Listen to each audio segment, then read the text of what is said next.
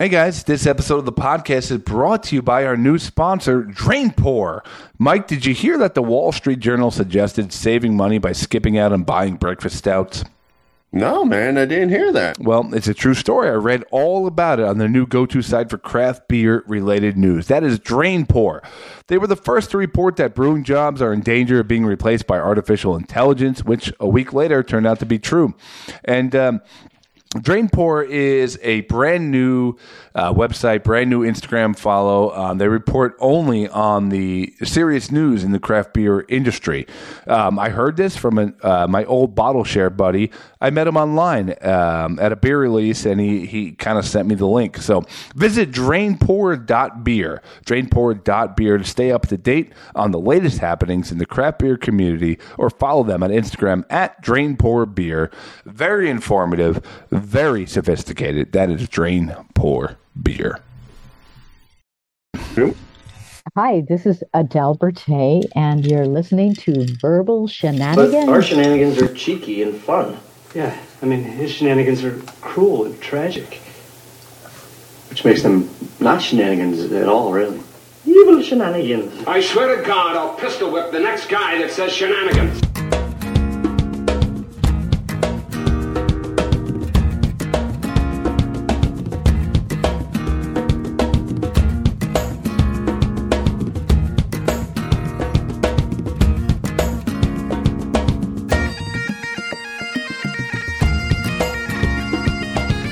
All right, hello everybody. Welcome on back. Welcome to our living room of audio, if you will. You're sitting in the room with Mike Burlew, Scott Brennan. If I could have a fire on right now, and I could join you. We got blankets, we got recliners. That's the kind of experience I am trying to create for the audience. You're sitting in your recliner as I rub your feet. That's our podcast in a nutshell. I can't wait till sometimes you could look up the stats on the podcast and how long people retention, like, do they make it all the way through the episode? It's going to be like 14 seconds, you know. Mike, welcome. Stop telling what you're going to do to people. Mike, we're coming off I think we're coming off a pretty hot year so far. I don't think coming off is the right term, but we're starting the year off pretty hot, you know. Mixmaster Mike, Perez Hilton, George Thorogood. I still get people like, you interviewed George Thorogood? I'm like, yeah.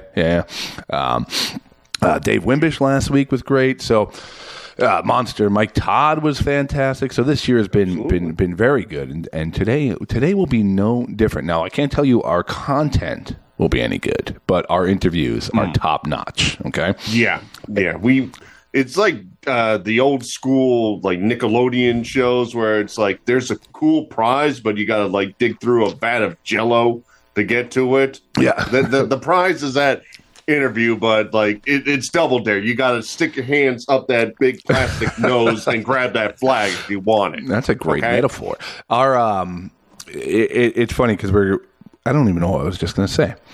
I just completely lost it. But there you go. There's the content. Oh, I was going to say our sweet spot is the 30-minute mark, you know, right when the interviews generally start here on the show. But that's why I feel like midway through this year, if we keep on this hot streak, we got to switch things up because, like, people will directly go to the 30-minute mark. So they'll go there and it's like, aha, we found you. Now you're going to listen to our stupid stuff now. I ain't telling you where I put this interview. Yeah. I always love trying to, like, as we try to promote the podcast or, like, get onto different networks and stuff, they're always like, well, what is it about? Well, I'm like, we'll bring on a really interesting guest, you know, and we talk to them, and they're always like, oh, cool. We name some of the guests we had, and then we're like, and then we do, and that's always the hardest part to describe from them. Like, then we do, witty banter about things and play stupid games, and they're always like, yeah. Oh, cool. Oh, yeah, you guys seem really interesting. Can you go back to the other thing for a minute? No. Banter. They're like, tell me about the Mark Summers and the Perez Hilton, please. No. See, there's this time that I told Scott I like melting ice, and that went on for like 20 minutes. Yeah, and reappeared like 5 times in different episodes. So. Yeah.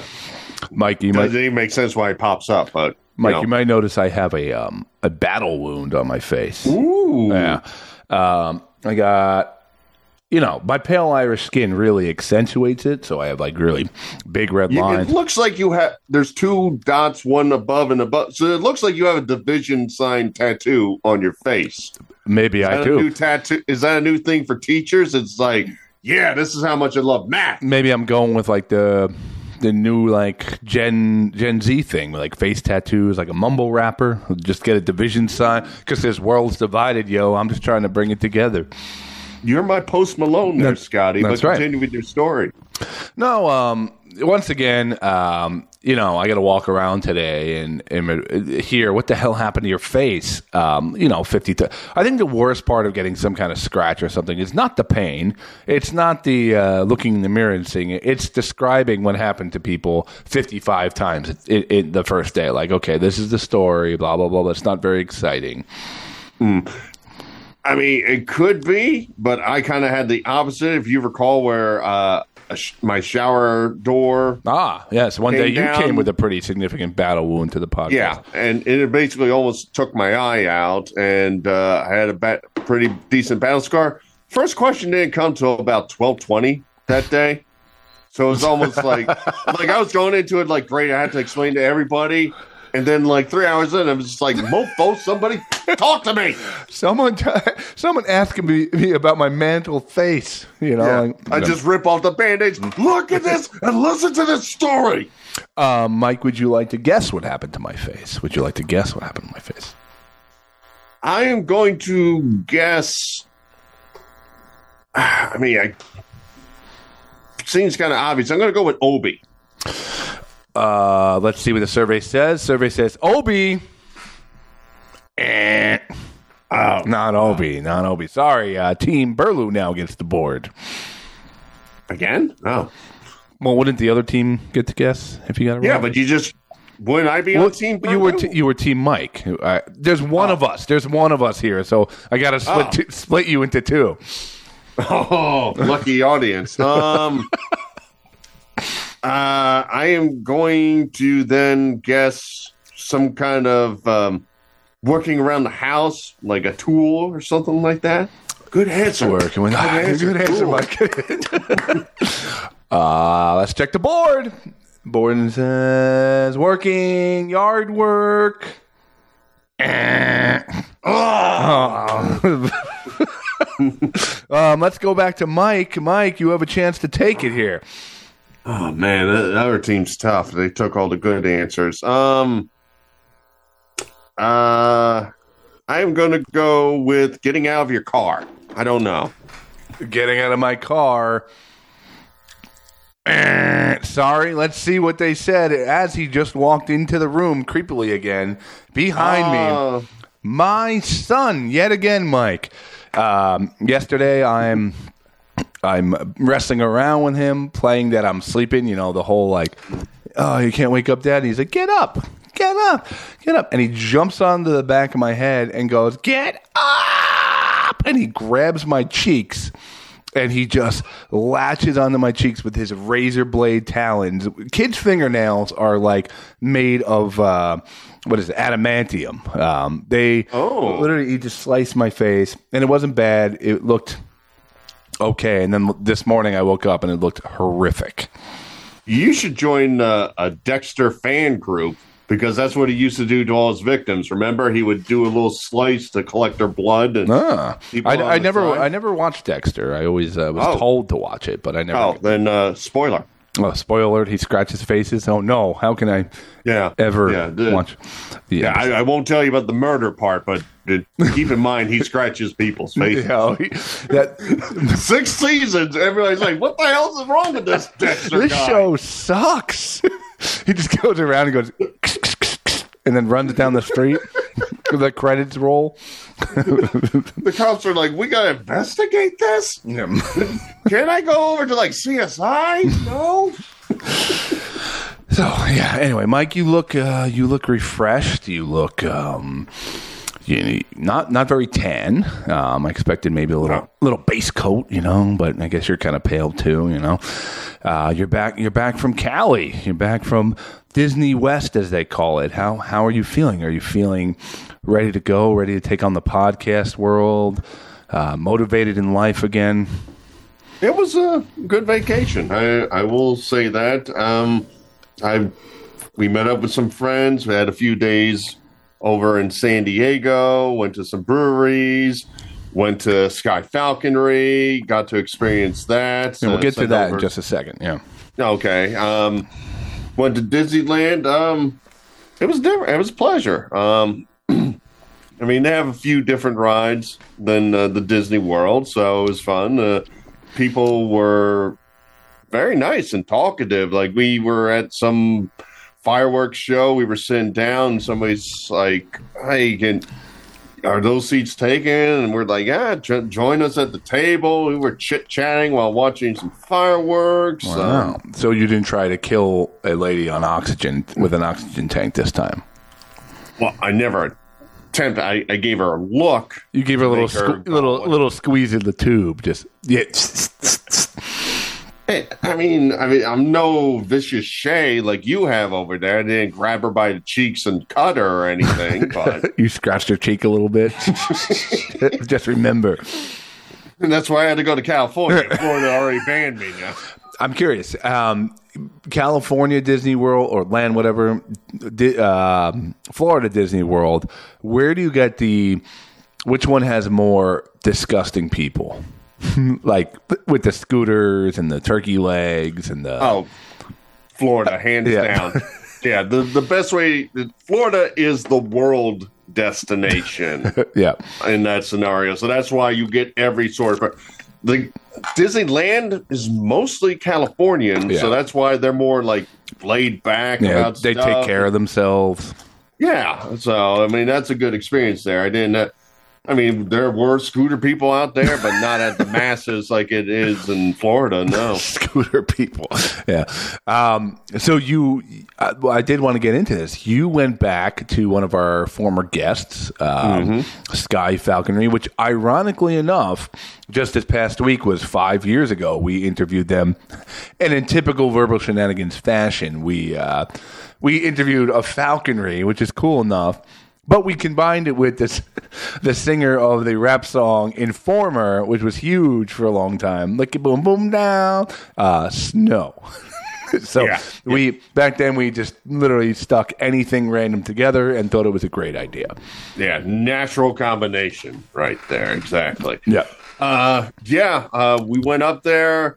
We went there with our friends. I almost kind of feel bad. As a heads up to anybody who doesn't, I'm going to highly recommend it as we go through the story of doing that. Make sure you have 4-wheel drive because there is literally a good 2-mile stretch on a dirt mountain in California. Okay. You're not going to die or anything, but needless to say, if you think you're like, I'll take my Hyundai up there, you might not make it up there. Yeah. Exactly. So let's give a little insight what we're talking about. So this is a place that, what is it? Is it more of a bird exhibit? Give us the experience here where you go. So we meet them up in like an open field, beautiful view of the California mountains and the ocean. Like you could see from miles on end. It's a beautiful scene up there. And they show up. They come down in like a minivan, and they had 4 birds there. They had 2 hawks and 2 falcons that they bring out, and I don't know how you explain, but they like tie them to their little seats or whatever that they put out there for display, so you can look at them and give you a bunch of bird facts and stuff like that. So they come in a white minivan and they tie the birds to seats. So far, this is sounding awesome. Yeah. Like after you say, I'm like, yeah, that's exactly how I see it in my brain. But after they go through like showing the birds, going over different facts about falcons and hawks and stuff like that, then they're gonna give out everybody a big industrial glove. It's going to look like a welder's glove. It's used for falconry. And the 12 people can do it at the same time. More people can show up to watch, but 12 people can do the actual falconry. And you get in a big circle, and they take out the birds, and they literally show you like how to hold your hand and stuff like that. And the bird sadly wasn't Danny Glover. It was his name was Hey Duke. So it'd just be like somebody across the way has the bird, and it's like, all right, it's my turn. I go, Hey Duke, and have my hand out, and the bird swoops in, comes low, comes up high, lands on my hand. It's like a beautiful piece of nature on my arm. I just swing it around to make sure that he's pointing to the next person. They go, Hey Duke, flies around. So and goes there. you're basically passing the bird back and forth to each other. Yeah, it's like a doobie. I mean, that's what I thought we were doing, but no, they brought out birds. So two things here. One, we should probably explain to the audience when you go, yeah, it wasn't Danny Glover, but it was a bird named Hey Dude. They probably think, all right, this guy's completely shot. I'm too old for this shit. It runs at you. They're passing Danny Glover back and forth. Yeah. So just if you go back to that episode, which was a great episode, both Sky Falconry and Snow were great interviews. We were jokingly talking about bird names, and I believe it was your joke, Scott, where he's like, do you ever just like mess up and give it a bad bird name? Is there a bird out there named Danny Glover? And it's just been our running theme. Yeah. Anytime we talk about Sky Falconry, I hope I see Danny Glover. Also Danny Glover, the verbal shenanigans bird was there. Yeah. The other thing you should probably explain to people, or I want to clear up, when you had the bird, were you tempted to like rub its chest and call it a good boy? And treat it almost like one of your dogs? No, considering they basically said, yeah, these only weigh like 2 pounds, but at the same time, they can give off like 400 pounds of pressure in their talons, and they kind of talk about like a part of the explanation is how, like, as we talked with them on the podcast, was part of their life is teaching these birds how to hunt. So they talk about like having like big jackrabbits around, and having the bird come after it and all. And they do like the right things or whatever. They don't just let the bird just like gnaw it or anything like that. They make sure to dispose of it and only give it certain parts or whatever. But for lack of a better term, I knew I had a killer on my hand. It's just like, this is awesome. Go to the next person. Yeah. I was hoping you would show up to today's podcast with scratch wounds on your face, but you know, apparently it's me. Yeah, apparently I don't like Huggies. Apparently I have the deadly beast in the house. But yeah, and the other two parts there, you get to see them kind of like hunt. So what they do is they give you like a dead bird paw, and you can throw it in the air, and you see them like jump up in the air to catch these bird paws, for lack of a better term. And also that's kind of cool. And then there's also a part where they have you put your cameras out, and like there'll be one person be on the side, and they'll be in the back of you, and they'll call the bird, so you can have like a picture of a bird like literally flying at your face. Nice. I wonder if that's ever gone wrong once or twice before. Somebody sneezes, no! That sounds pretty cool. Now, Mike, you recently flew a falcon. You had a cat. You had 3 dogs. You contemplated a ferret at one point in your life. But I'm curious, like, you know, is it legal to own a falcon? Did they get into that at all? They are specially licensed to do this. They're not. They literally say that we are one of the few like full licensed people to do this, where they can allow you to. They say there are like dark marketplaces where some dude just caught a bird, and he's like, "Yo, $20, I'll have the bird fly on you." Yeah. Burloo's dark market birds. Yeah, baby. Yeah. So Yeah, come on in my alley here. I got a parakeet here. He gonna fly at you. I have a quick little game for you. Ooh. So you're going to hear about some animals that are allowed in specific states. You're going to be given 3 animals, Mike. Okay. Okay. You have to decide what animal is allowed, what animal is not allowed, and which animal is allowed only with a special permit. So, okay, so you have to decide. You have to get all 3 right. Okay, you got to place each one in the right category. All right. Gotcha. I don't really know what wins the game, but let's say there's 5 questions. You got to go at least 3 for 5 to win. You got to go above 500. Okay. All right, here we go. So I figured we'd start in the state of California. Oh. Okay. So again, you got to tell me what's allowed, what is banned, and what is allowed by special permit. Okay. So your 3 animals, Mike, are a capuchin monkey. Monkey, Guadalupe fur seals. That's a thing? Oh, yeah. And an American bison. So, one more time, American bison, Guadalupe fur seal, and a capuchin monkey, Mike. Where are you going with this? Okay. Bison is basically a cow, so I should fathom that is legal. So I'm going to go with that one. You can own one. Okay. So I'm down with the monkey and the seal. Yeah. Oh, the Guadalupe fur seal. Let's be very specific here. Yeah. I feel with the Pacific Ocean and everything, I think they're very much into like sea life down there. So I think that's one you can't own.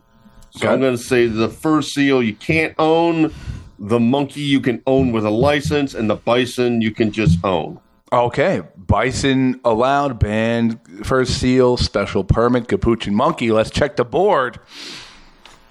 Correct, Mike. 1 for 1. That is right. In California, you get your dog, your cat, and you get a nice big old bison for the backyard, Yeah. Guadalupe fur seals, that's a big no. No.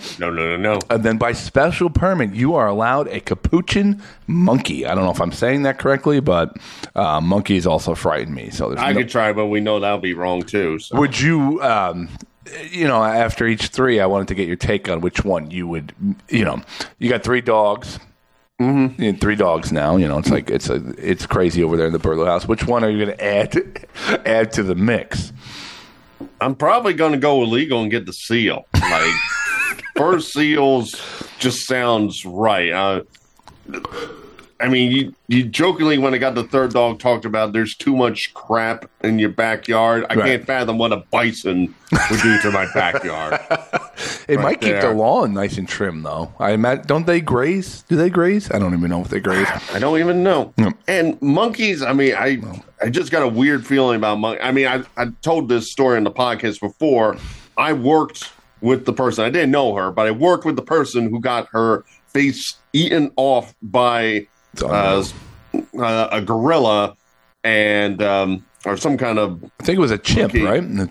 A chimpanzee. Yeah, a chimpanzee. Wasn't like the owner giving it wine and stuff like that? I don't know the full story. I know she for what I heard from people who knew her, like she kind of talked about she was going to Massachusetts with a friend, and I don't know if like the chimpanzee conversation was in there, but for what I understand, it was working well. And then one day it just said, I'm going to try this to you. And, now, how are you planning to keep the fur seal alive? Like, you're going to have a nice little swimming area for it? I mean, because it needs some water, Mike. I got a hot tub in my bathroom, so I guess I just put on the cold water. Between the hot tub and the giant rolls of toilet paper in there, like it's heaven for that party, seal. Yeah. Georgia's the hanging place, man. All right, did you ever get those toilet papers installed yet? No, I can't wait. That'll probably be next month. So. All right. Let's go to another state you're very familiar with, the state of New York. So now we're going across the country to the Big Apple. All right, Mike, here are your three animals. African rock python, an African rock python. Okay. A capybara, if you know that. It's like a giant rodent. You might as well look up a picture while you're... Yeah, I'm going to need that. Yeah, and then feline hybrids. So those are your three animals. Capybaras are pretty cool looking. They're like rodents, but they're huge. They're almost like kangaroo looking in a way. Oh, there they are. Yeah. Oh, see, Mike, did you guys hear that all in his voice? That is, yeah, I would get one. I would probably pet one. Yeah, well, that's the answer at the end of this quiz. Yeah, I'm getting a capybara. There's no question about that. All right. African rock python, capybara, and feline hybrids. Mixtures. Okay. I am going to say, for what I recall of New York, they're not the biggest fan of in New York. Get yourself a capybara. That was a weird lyric in that song. It was weird. Yeah. And then Jay-Z came in. That song never made sense. So I'm going to say the pythons are going to be illegal. I'm going to say the capybaras are special license. And I am going to say the feline hybrids are legal. All right. So you said hybrids legal, pythons banned, capybara special permit. Let's go to the board. Mike, 2 for 2. Oh, look at that. Detta, this guy has this is, you know what, I didn't think about this, but you probably know this information. You're probably like, where can I have a pet capybara in this country? Scott, remember when I was looking for a job, there were certain criteria. This is like, I wouldn't mind moving to California, but you guys got to lift the fur seal ban, okay? I'm not going to go over there and be like, I got to go to the zoo to see my fur seals. All right, Mike, 2 for 2. Absolutely killing it. Let's go to a state you're very familiar with. I'm very familiar with. New Jersey. New Jersey. Okay. So your three animals are a pangolin. Pangolin? Yeah, remember they thought COVID-19 might have started from a pangolin at some point. An ostrich. Okay. And a turquoise-fronted parrot. He's only turquoise in the front, apparently. Yes. Okay. So I'm looking at a pangolin right now. Oh, yeah. Yeah, they're crazy looking. It looks like a bird it looks like a Pokemon. It does. Like a rock bird of some sort, looking at it. I wouldn't be surprised. I wouldn't be surprised if pangolin translates to rock bird in some other language. And there should also be like a metal band called Pangolin. And there should be. So the pangolin, ostrich, turquoise-fronted parrot. He's closing his eyes. He's getting deep in thought. He's remembering what he read when he was moving. Okay. Trying to think. New Jersey laws, like what would they be weirdly anal about? Okay. Is New Jersey going to be tight like New York, or is it going to be a little looser? What are we going to do here? All right. So I'm going to say they banned the pangolins. You can have the what's the parrot, was it? Turquoise-fronted parrot. The turquoise-fronted parrot, you can have that. And I'm going to say special license for ostriches. Okay, so just to review, you said ban the pangolin, allowed the turquoise-fronted parrot, and you special permit can get an ostrich. Yes. Let's go to the board. All right, Mike. You were right in a way. Okay, you can have an ostrich. You can have a turquoise-fronted parrot. However, only by special permit can you have a turquoise-fronted parrot. Ostriches, fair game here in New Jersey, apparently. You could just have yourself a nice ostrich in the backyard. What does this parrot do specifically that I have to go to the government for this? Like, seriously, Is it like extra big parrots we're talking about? It can't be bigger than an ostrich. Maybe it's endangered or something, or I don't know, unique species. All I know is the amount of time I went looking on this weird website was preposterous how long I read about different animals. I mean, just fathom this. Something happened in New Jersey Yep. where some lawmaker said, that's it. I'm going to allow this. But you're going to need to get a piece of paper Yep. for. And I can't even. The story, I can't even figure out if it was a Republican or Democrat. It's like, it doesn't make sense on either side of the panel. Well, Mike, you're 2 for 3. You had your first stumble. You were close. You had the right pew. What is it? No, right church, wrong pew. You were there. Yeah. You were there. All right, Mike. But you're down to 2. You're down to 2. You can mess up I'm on still one. good, though. I mean, I just need one to win the series. So. Yeah, that's it. It's a 5-game series. It's a 5-game series here, and you're. I don't know what you are when you win this. You're 2-1. You're the animal champion of the world. I don't know. Yeah. So, Mike, we got to go down to a place you're very familiar with again. The state of Georgia. The state of Georgia. Okay. Now, I'm this is where I was skeptical because I feel like you probably definitely have researched this state. Okay. On what you're going to have. So here we go, Mike. Before you answer, by the way, side note, I don't take any of the 3 from the last quiz. I'm not getting a rock bird and a pangolin. I'm not going to have a big old ostrich. My favorite thing in New Jersey was old school Great Adventure where you could drive through the safari, and then when the ostriches come, just like flick the windshield as they peck at it, wanting to bite you. That was always a fun time. And no, I'm not a parrot guy, so I'm not getting that weird parrot. All right. Well, I would take the rock bird. Why not? Why not? All right, Mike, Georgia. Your 3 animals are a black bear. All right. A black bear. A manatee. And a water buffalo. A water buffalo. That's a threesome, right? That's a good 3 right there. Okay. So, water buffalo, manatee, and a black bear. Black bear. Yep. Okay. Okay. Now, just think about the possibility of one of these animals coming home with your 3 dogs. Yeah, Mike. I mean, it's only a matter of time before your wife's like, "Oh, it's so cute." I mean, come on. Let's bring the manatee home, or the water buffalo would really get along. We could name the water buffalo after Star Wars. Okay. All right. What do you got? So I think I got. I'm going to say water buffalo is legal.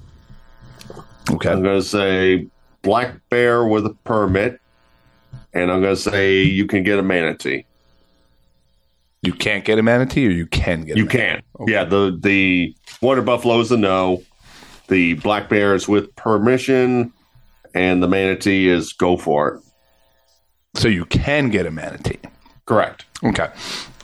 All right, Mike. Let's go to the board. Here we go.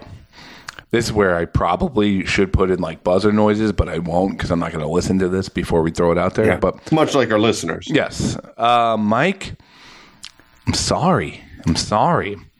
In Georgia, you can have a water buffalo. You cannot have a manatee. And with special permit, you can have a black bear. Okay. I flipped the 2 right. You did. That's why I asked you, because I was like, oh crap! Like I couldn't hear if you said can or can't, and I'm like, oh, he got it. No, he didn't. He didn't get it, folks. The fans. I should have known that. Yeah, manatee's a water thing. It seems like most states are against like water things. Yeah. I've done Where it. did that come from? The ocean? You put that back. That's how Brian Kemp won the election. He's Stacey Abrams wants all these people to have manatees. All right, Mike, this is your chance. You either lose or win here. All right? We got to go to Florida. We have to go to Florida. I can't fathom what the animal that Florida won't allow is. Yeah, I could bring up the list maybe possibly after this of what's allowed. It's outrageous. Yeah. All right, so your list here is cheetahs acquired before August 27, 2009. So you need a nice 15-year-old cheetah, 14-year-old cheetah, a Komodo dragon, Okay. or an old world badger. An old world badger. Oh, now I gotta Google that thing. Yeah. So again, that's cheetahs acquired before August 27, 2009. So if you got a cheetah on August 28th, I don't know. Maybe it's allowed. Maybe it's not. Maybe that's when they are allowed. I don't know. A Komodo dragon or an old world badger. It brought up European badger. I'm guessing it's. I guess that's him. I guess that's him. Listen, I was on like government websites today, like going on a deep dive of what's allowed here. Okay. This is it, Mike. This is for the Animal Cup. Yep. Okay. Okay. I am going to say no to the badger. Can't own a badger. I'm going to say the special age cheetah. You need a permit. Sounds like an item on a menu at a fancy restaurant. The special age cheetah. We smoked the cheetah for 72 hours straight. It's filled with goat cheese. It's amazing. Okay. And the Komodo dragon you can own. All right. So once again, let's just review what you said. So you can have a Komodo dragon. You cannot have a cheetah, and by a special permit, you can have an old world badger. All right, Mike. Let's go to the board. By special permit, you can have an old world badger in Florida. What? You can have a special permit. So you're doing good. You're doing good. Okay. What is banned is a Komodo dragon. What? What is allowed is cheetahs acquired before August 27th, 2009. Mike, I am sorry. You are not the winner of the Exotic Animal Cup. This badger was August 28th of 2009. You can't have it. It's too dangerous here in Florida. We allowed those young cheetahs to run around. Look what happened. Let me go through some animals real quick in Florida here. So what is allowed? Button quails, canaries, chinchillas, cockatiels, doves, ferrets, gerbils, hedgehogs, guinea pigs, hamsters, honey possums, sugar gliders, lovebirds, moles, shrews, minor birds, parrots, prairie dogs, rabbits, rats, mice, shell parakeets, squirrels, chipmunks, toucans, camels, llamas, wild horses, jungle fowls, peafowls, reptiles, reptiles that are not venomous. Okay, with special permit, Mike, in Florida. African golden cats, hunting dogs, alligators, caimans, badgers, binturongs, bobcats, cockerels, cassowary, clouded leopards, Duke langurs, dwarf crocodiles, European Canadian lynx, fishing cats, giraffe, okapi, guanons, guerrera monkeys, honey badgers, howler monkeys, Idris, Indian D-holes, langurs, macaques, celebus, black apes, ocelots, old world badgers, ostrich, potass monkeys, you get the point. Vervet monkeys, grivet monkeys, green monkeys, wild cattle, wild antelope, non-native hoofstock, wolverines, wolves, coyotes, and jackals. Class 3 permit needed for ownership of these animals. How's that a real place, Florida, anymore? I do not understand. Side note, I looked up honey possum. That's what I'm going to start calling my wife. He's that cute little thing. I need you after this podcast to go up to the bedroom and to be like, hey, I see you're a little tired. You're a little tired, but I know you're awake. Did I ever tell you you're my sweet little honey possum? You're my little honey possum, babe. You're just baby. just my honey I'll give possum. my honey possum a little pie. You know what I mean? You know what they call me? You know what they call me? They call me the old world badger. That's what they call me. As I go way back, I got those moves, man. They're like, oh, these new kids don't do that stuff. You're an old world. Let me show you some old world tricks. Anyway, this is the type of banter we were talking about that you probably don't want to listen to. This perfectly sets up our next guest. Yeah, I know. Just fits intertwined. Here comes a real great segue. Our next guest, Mike, our guest on the podcast tonight. Judging by how much she's done in her life, she may have owned a old world honey badger or something like that. But she has done so many amazing things, from working with Tears for Fears, Whitney Houston, writing books, being a musician, being a film director. She was one of those interviews that we just love here on the show because she does so much stuff and continues to do this stuff in her 60s. And she looks younger than me and Mike, by the way. But just such a fascinating person. It's hard to give her like the one line. Like usually, like, here's a guy from The Walking Dead. Here's someone who played at Woodstock. She's done a little bit of absolutely everything. So just listen to her interview for a little bit of what she exactly has done. But with her new book, Twist, here comes the very funny, very interesting Adele Berte. Hi. Hey, Adele, how are you? I'm pretty good. Are you Scott? I am Scott, and that is Mike over there. Hi, Mike. Thanks for giving us Nice a few to meet minutes you. here. Yeah, of course. What kind of verbal shenanigans are we getting up to then? I don't know. I guess that's going to be up to you. No? The Irish in me had brought out the Irish. Yes. Adele, it's funny. It's trying to. Every time we have an interview, we do some background research and looking up background information of you is like, okay, this woman has done a little bit of absolutely everything. There is a very hard starting point to find with you because it seems like you have kind of dabbled in just about every form of entertainment over the years and have been successful in several different lanes. So I'm just curious, like, What was your first passion? Was it music always? Was it writing? Were you into acting as a kid? What really got it going? Because it seems like you have experience in just about everything. Yeah, jack of all trades, mistress of none, I guess. Yeah, right.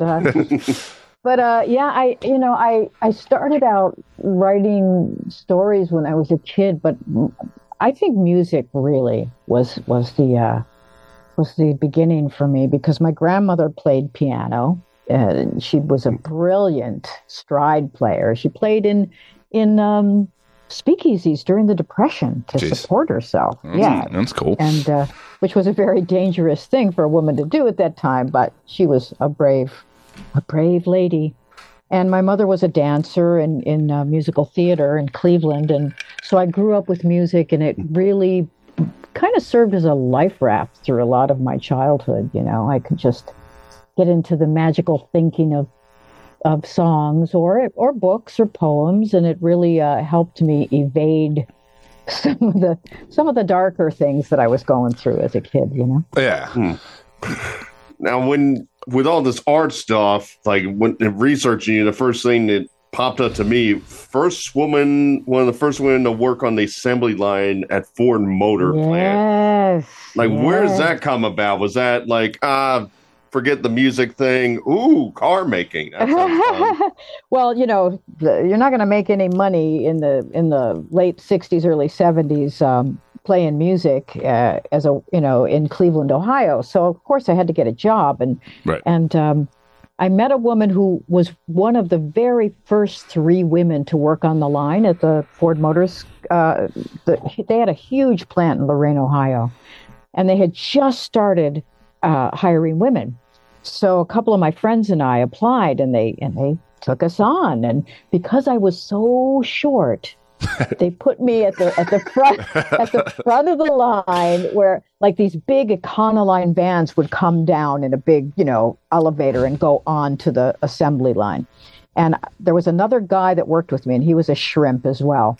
And the two of us would like have to jump in these alternating shells of these Econoline vans and run all the wires for the dome lights and the headlights, through the metal casings and snip them. And because we were so tiny, we were able to get in and out of them quickly. So what you're saying is like after workers' rights came in and child labor was outlawed, you were like the next the next layer after that. Like no, but I got to tell you, the union, that union was so strong. Yeah. And they really took care of us, I have to tell you. But, the guys, because we were the first women, when we would walk into the plant, it was like we were walking into San Quentin. It was like they'd never seen a woman before. Like, screaming and yelling and whistling. It was really, it was quite funny. And you could get any drug in the world in that factory as well. All right. So that's how the Japanese beat us. Yeah. I mean, speed was often, on the agenda for people working on the line, So going back to your the music question, even checking out your music through the decade, it's extremely eclectic, going from kind of punk, new wave to backing Whitney Houston to all these different things and different styles. What was like when you first started making music, what kind of music were you into? Because it seems like you also did a little bit of everything music-wise.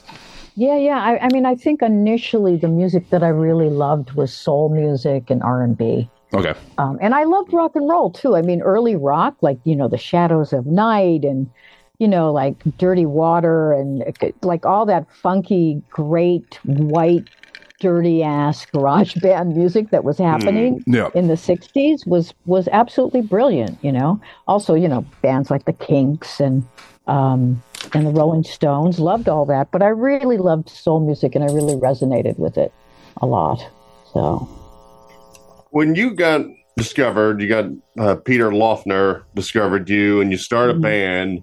Mm-hmm. And you're barely starting the band and he passes away. Tell me about like how you got through that, because I'm kind of curious. Just getting into business, getting exciting. The person who discovers you goes away. Are you immediately derailed? Are you still like, all right, I got to keep the dream alive? What's going through your head? Well, it was my first in-depth experience of music. Because, we were roommates for a while, and he taught me so much about rock and roll and playing guitar and the aesthetics of it, but also the dark side of it, because he was, he was into alcohol and drugs, and I kind of went on that journey with him until I couldn't anymore, because I felt very vulnerable, like I was getting sick from it. And I was too young to have any cognizant ideas about addiction and how to get out of addiction. And I didn't know how to save him. And he was on a trajectory that was very, he was a really sensitive guy. And a lot of the men in the Cleveland scene at that time, we're talking like mid 70s. And the guys in the scene weren't very open to women playing rock and roll. They were very macho. They were like, stay in your lane. This is the boys' town here, and go back to the Ford Motor plant, okay? Yeah, and Peter, he always helped women musicians. He was really egalitarian that way, and a lot of the guys were scornful of him for that. And he had a feminine side, which was also uncool. He was into glam rock, and so he had a lot of demons, and when he died, it was just devastating for me, because I just couldn't believe he died at 24 years old, and he was tremendously talented. I mean, Tom Verlaine from television thought he was one of the greatest guitar players, and that's saying a lot, because Tom Verlaine, to me, was just the most innovative rock and roll guitar player that ever lived, in my mind. So, yeah, it was pretty shocking, but we had always planned to move to New York. And when he died, I just said, I have to do it on my own without him. I have to carry on, you know? Yeah. And let me ask you, like it's within your books and in your writing about, you know, things that are going through the nice, easy childhood that you, you had. You know, you're coming, we know that you were in foster homes and then out of all different places and whatnot. And when you get into this music industry and you lose someone so young like that, does it feel like you're still kind of fighting to find like somewhere to land or somewhere comfortable, or had you dealt with your childhood at that point yet? Oh God. I mean, it took me years of therapy to deal with my childhood. Yeah. No, but you know, I think because I had experienced alternative realities like reformatories and foster homes, and I worked in a veterans hospital for mentally disturbed veterans for a while. And so I was in all of these alternative realities, and it really set me up for what I was going to experience when I landed in New York in 1977, because that was a society we created of misfits that came from all over the country and in Europe. Right. To create this new revolution of making art and music in New York that was really had never been seen before, and in part because there were so many women playing music, making films, writing, doing theater, and on equal par with the guys, and the guys were really cool about it, and it almost inspired them more because they're like, well, if they're going to take all these risks, we better step up, you know. So it was a really creative scene. It was it was fantastic. Do you view yourself like in that era as a kid who had to grow up too fast, or a kid who had to grow up later because you were moving around so much and never really settling in? Yeah, I don't think I've ever grown up. Love it. That's awesome. Yeah.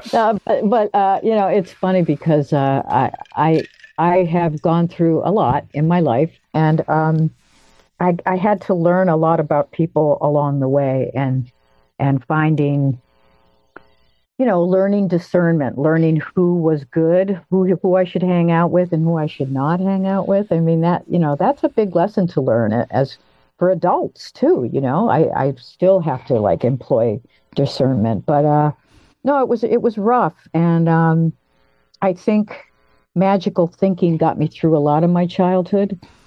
But a therapist once told me, you know, magical thinking is great. It was a life raft for you when you were a kid.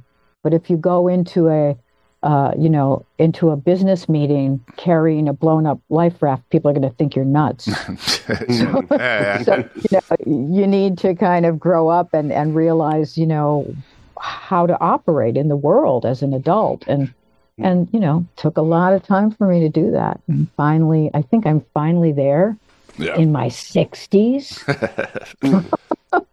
Looking good for you, 60s. We'll throw that out there.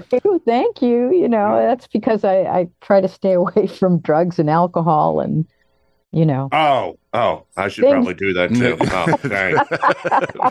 Dang, I'm only 20, so well, yeah. Listen, like, you know, hey, I had a lot of fun when I was in my 20s, you know. No judgments about what people want to do. That's for sure. I hear that. Yeah.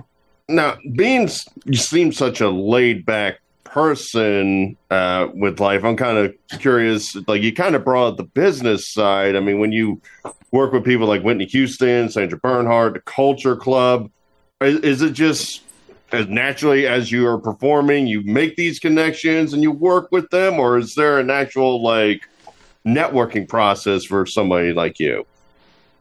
Gee, that's a hard one. I mean, I tended to, like, when I started singing professionally and signing to major labels, that's when I met people like Jelly Bean, who had me sing on one of Whitney Houston's tracks. And, you know, people started to hear my voice, and were attracted to that. So I met a lot of people through that exposure.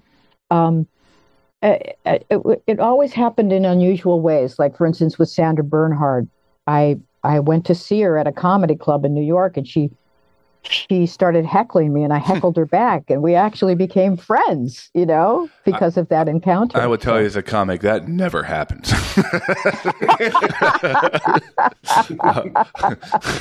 Right. Don't often become too friendly with the hecklers, but you do stand-up? Yeah, for a long time. Oh, okay. Oh, cool. Yeah. Great. Where do you perform usually? A lot of Jersey, Pennsylvania, and then New York. But okay. here in the East Coast here. Right. But so I'm curious, being in the music industry for so long, and your thoughts on as far as the music industry now, like it to me, it seems like it's a double-edged sword. Like so many people can find you now. Music, they can go back in time, find everything that you've ever done, and become an Adele fan. You Adele, not the other Adele.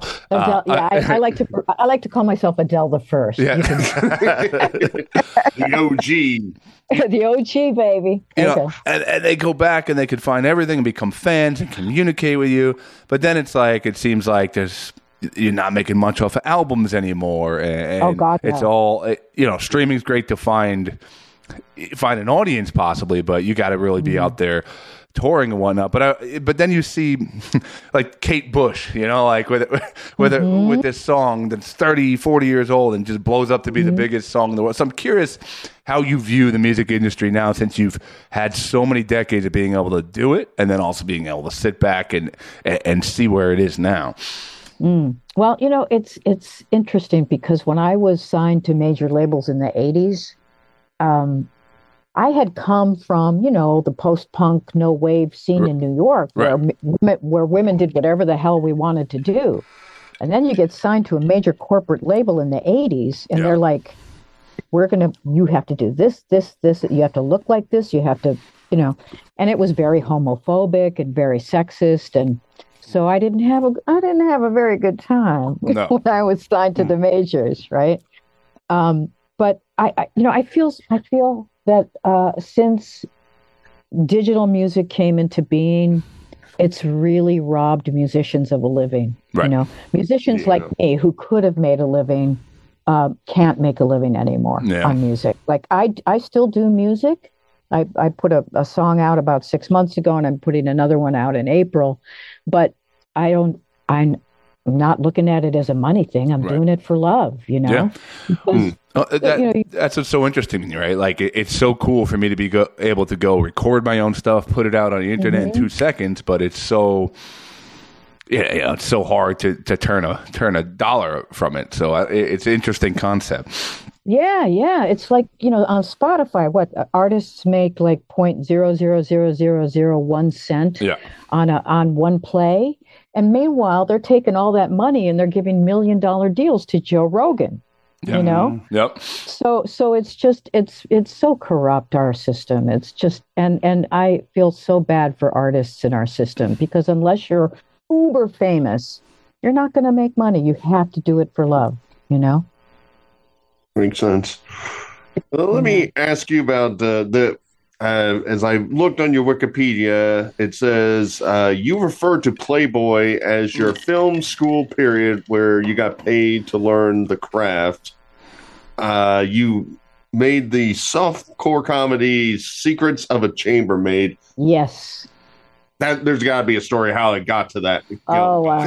This is what I'm talking about with her. It's like, you worked in a car factory, but you worked for Playboy. You also sang with Whitney Houston, and you have like 4 books out. Like I'm trying to. Well, check it out. You know, my friends refer to me as the lesbian Zelig.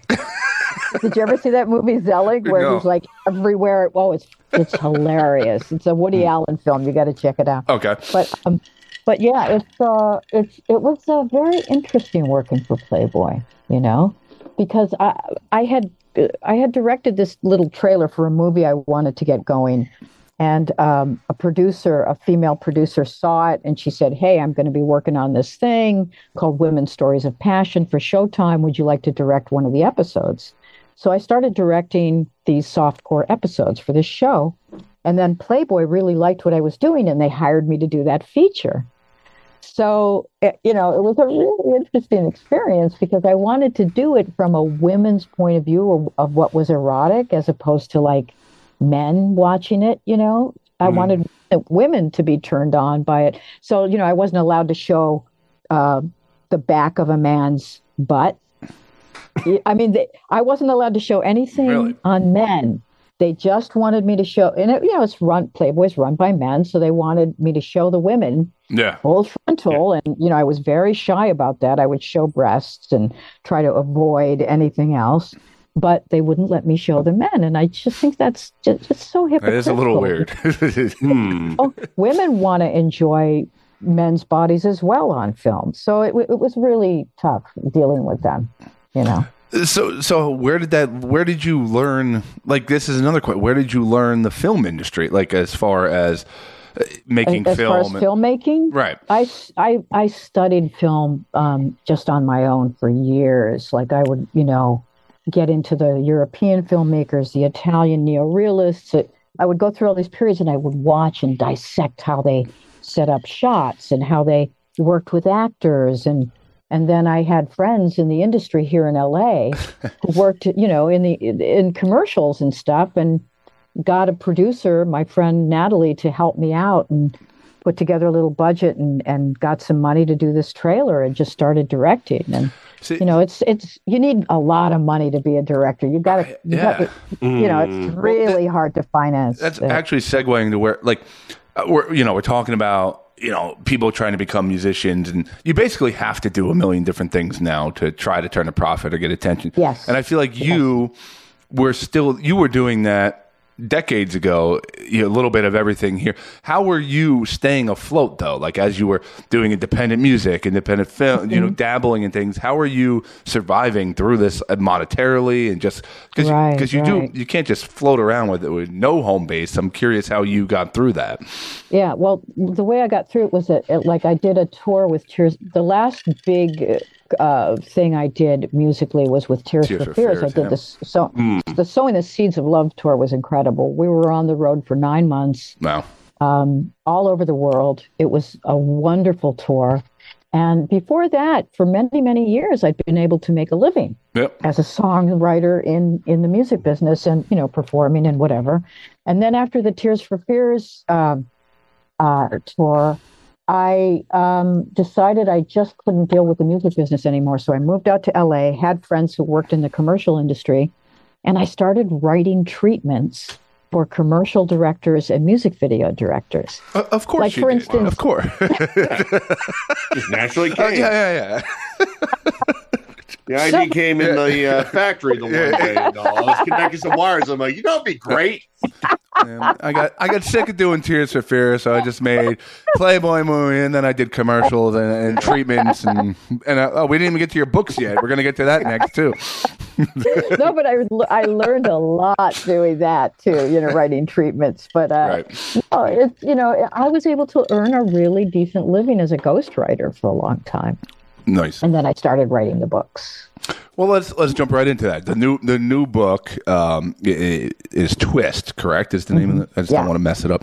And now, I was trying to kind of wrap my head around this. So this is a 3-part series, but it's told through a character you made up. Is that correct? Or kind of help me through this here. Okay, so it's a trio of memoirs, and Twist, An American Girl, is the first of the 3. Peter and the Wolves, which I released a couple of years ago, is the bridge book in the middle. And then I'm also working on a book about the New York scene, a memoir. But the childhood book was so hard to write. It was something I've been working on for since the late 70s. But because it was such a dark childhood, it took me a long time to find the right voice for it.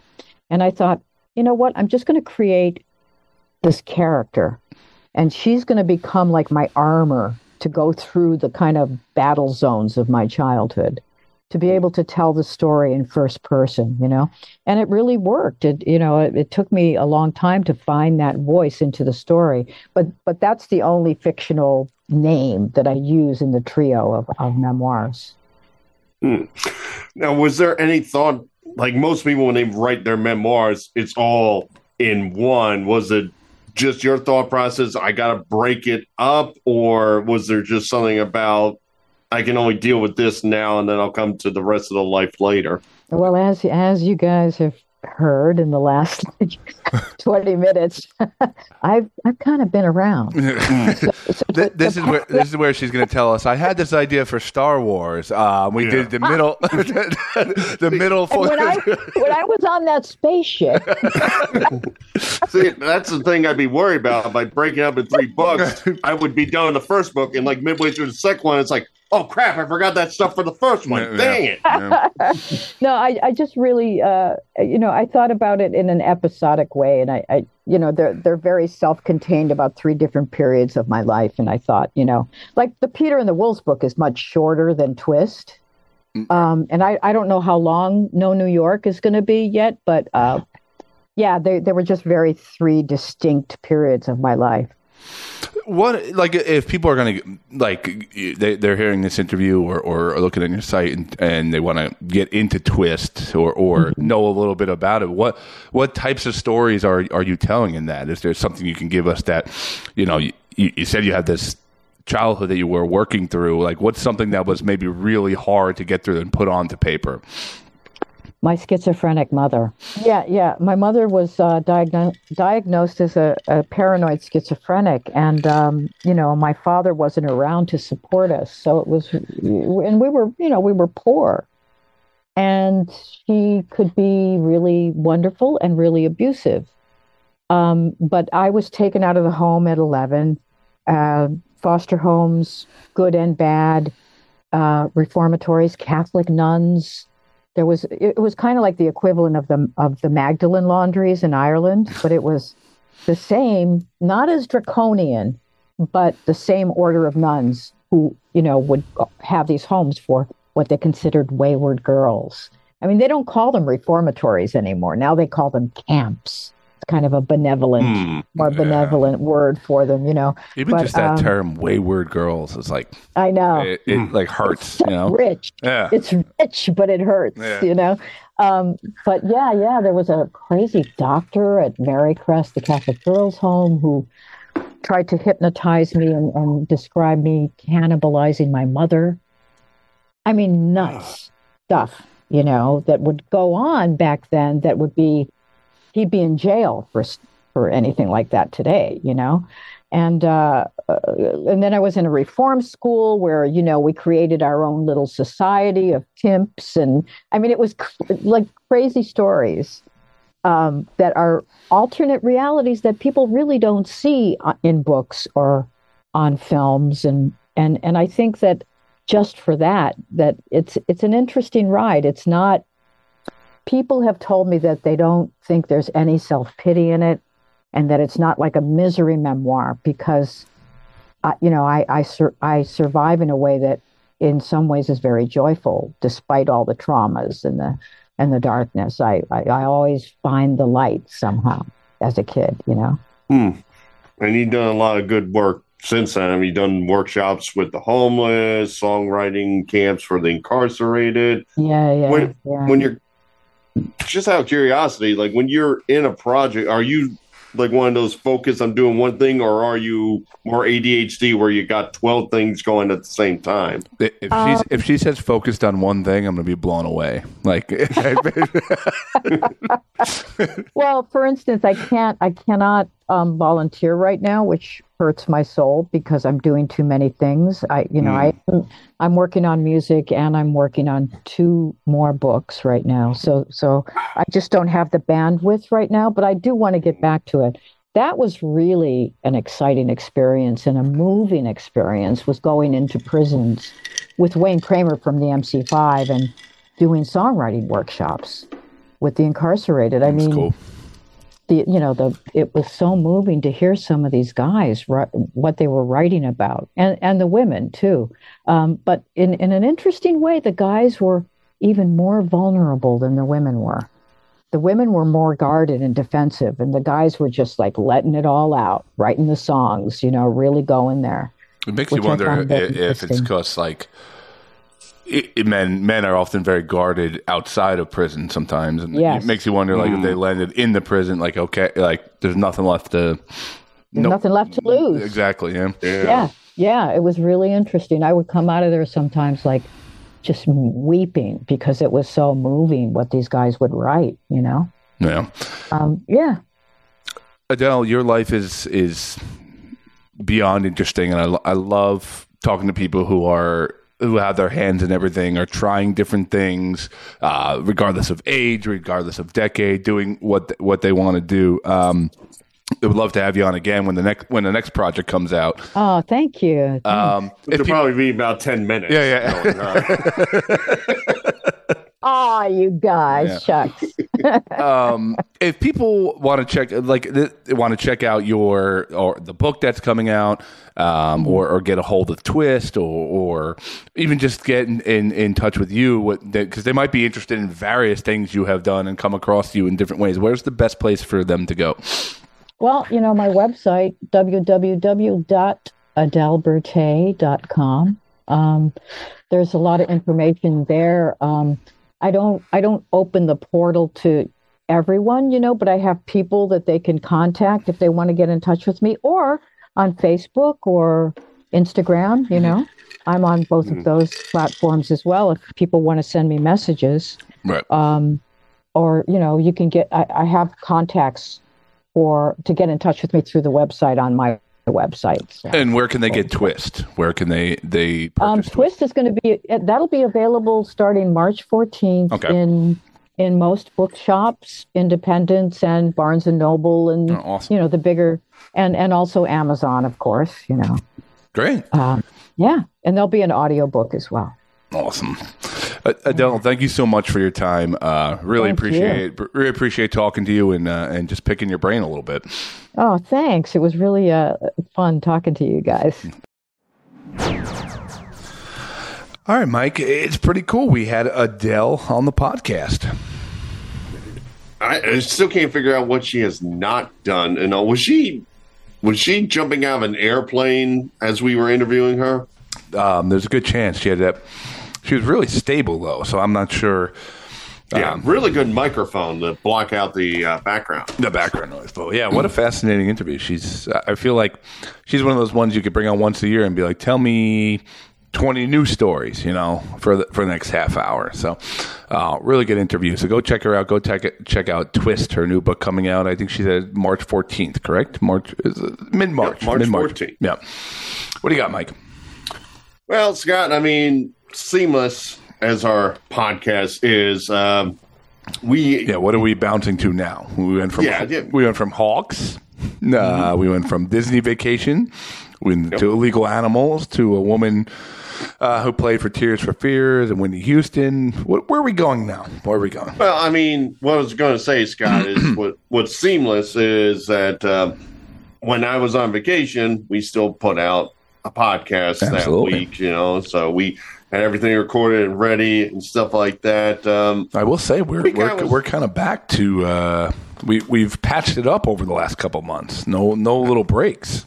Absolutely, yeah, we keep it going. So, but the week I was out was Valentine's week. Oh, yeah. That's a very special, loving, erotic experience. So I said to myself, now that I'm back, little fan fiction. Oh boy. Okay, let's back it up for a second so we can let the audience know where the hell this is coming from. Also, I got my wife a honey badger for Valentine's Day. It wasn't well received. Anyway, so Mike now. Oh boy. How do we explain this one? So Mike, I don't know. One day I'm like, we always talk a little bit before the show. Believe it or not, there is some planning. Like, do we have any kind of content? Is there something going on? Do you have a game? Like, sometimes we don't want to both come with like big long bits or great stories or average stories, as most people probably think. But one day Mike's like, well, yeah, I got something Like a throwaway. No, that's not how I put it. I'm like, I mean, I guess I may have something. I kind of came up with some erotic fan fiction. Yeah. And then there was like a little gap in the response, and then Scott was kind of like, "What?" Yeah. Now, it's not only erotic fiction, Mike. It's erotic meaning it's guests that have been on our show before. Yeah. It could be the most random. It could be, I mean, you literally did a fan fiction about a doctor that went into caves. Yeah. In one episode. I did. Mike, I'm so pumped. So, all right. So I got to try to figure out who this is about, correct? Yeah, you may be able to figure out that. I only got one tonight. I usually have two, but I got this one prepared. I didn't season the second one, so we'll just do one tonight. All right. Well, let me get us set up here, okay? All right, Mike. Take us away. We come in to see a loner, shy person, sticks to themselves out of fear. Spends most of their days just doodling pictures on their notebook at the local coffee shop. Out of the blue, they hear a person go, "Your art is beautiful." The shy person lifts their head in shock and looks around to see a lady staring across, looking at them. Still a little in dismay and in despair, the stranger speaks. I apologize. I just noticed you coming in here a few times by yourself, always in your notebook, never talking to anyone. I was so curious. I've been doing my best to see what you were working on. I guess you can call me investigator, but you can call me April. Oh, thank you. I really gotta go, as he picks up his book and leaves. His fear of talking to someone could not hide his blushing as he left. As he came back from time to time, April always finds a way to get his attention and tries to break through his shyness and talk about his drawings. Why do you draw these comic characters, Kev? I guess I was like them. I would like to be like them.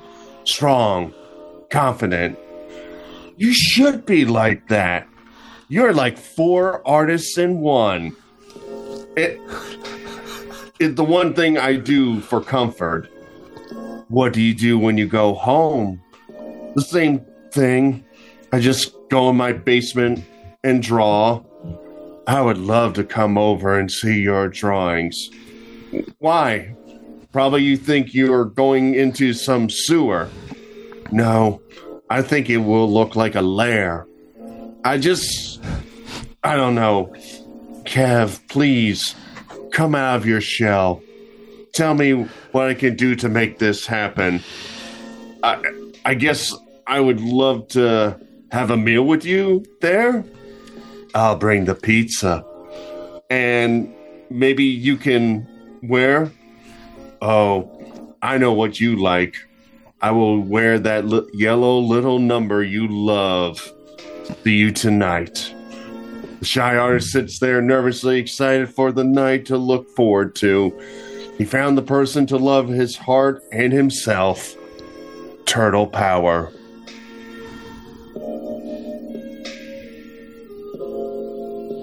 You still there, Scott? Yeah, I'm here. I'm just absolutely baffled that you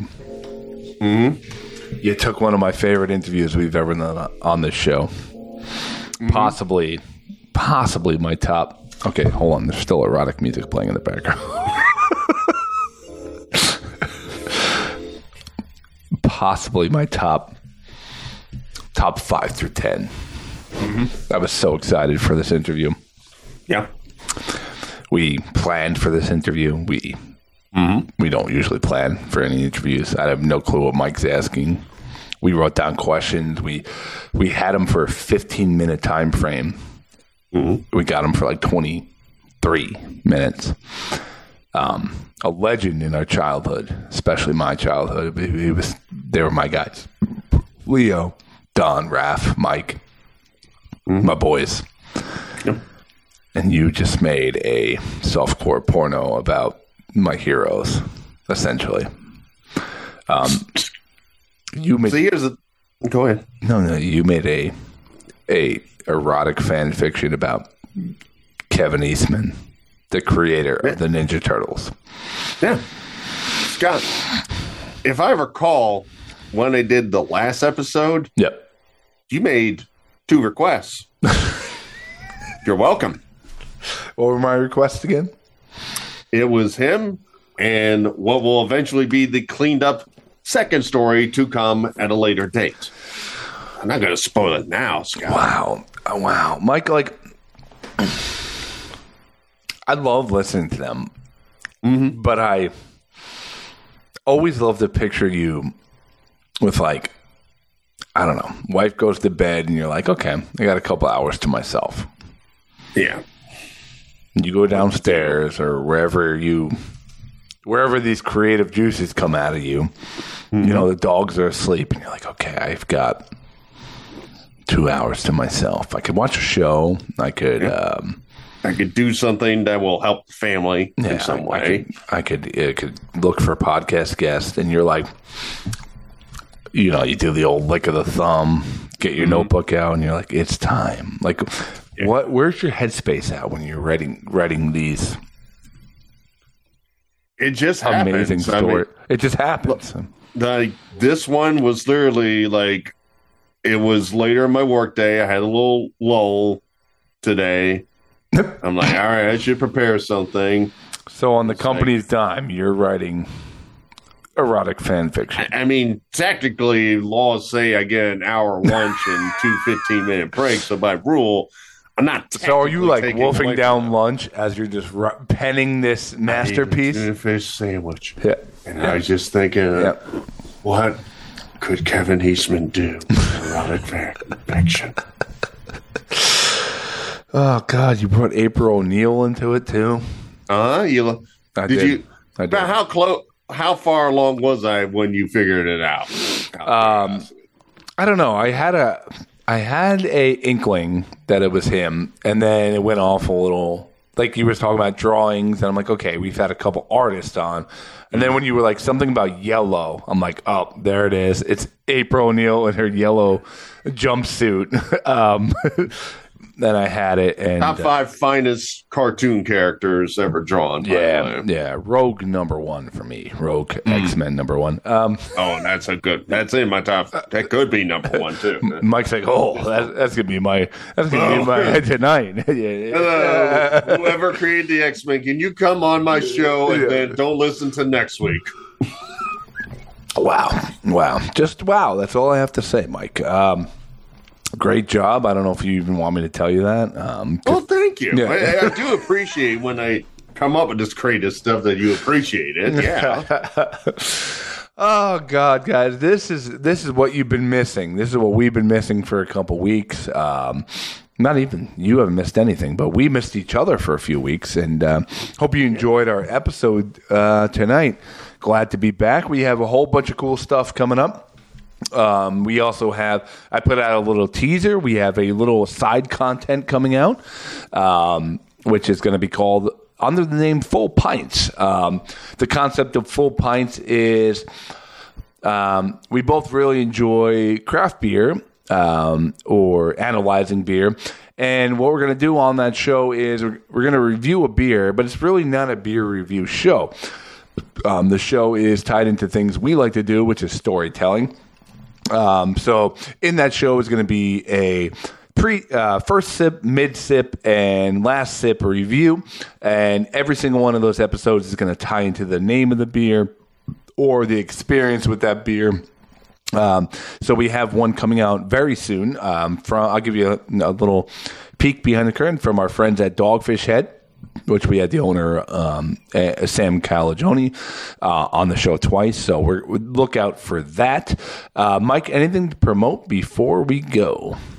I mean, I'll just bring up Sky Falconry again. I mean, if you enjoyed what I said, like I said, it's beautiful. in the San Diego, California mountains. Great people to deal with. The birds are amazing. And it was one of the greatest experiences I've done.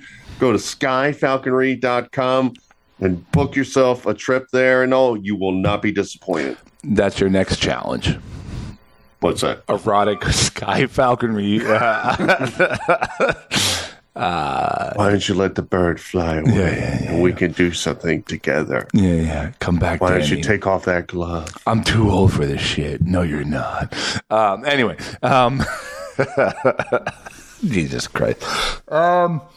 And I will promote, you might have heard it on the pre-roll to this episode, but we have a new sponsor on the podcast, Mike. So joining our show is our friends from Drainpour. Drainpour is a beer website with all news stories, very serious news stories from the beer industry, and they come from all over. Big supporters of the show. We really love them here, so we're very excited to be working with Drainpour. If you want to go check them out, check them out at drainpour.beer. That is their website. So, new sponsor of the show. Very excited to have another sponsor here on the Verbal Shenanigans family. You must be excited to follow my fan fiction. Especially with their first episode here. They're probably like, this is great. Yeah, this is a great business decision on our end.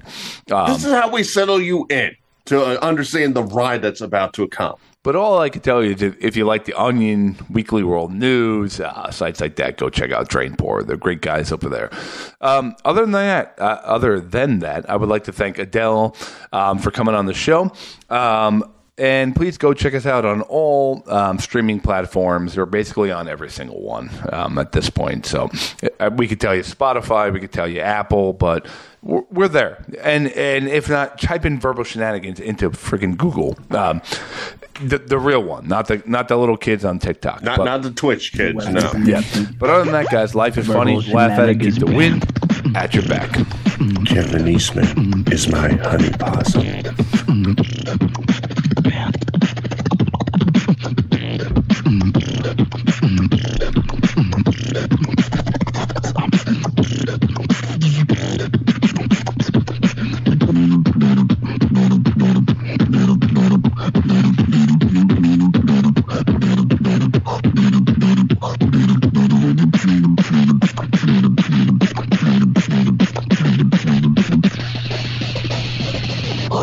Listening to Verbal Shenanigans.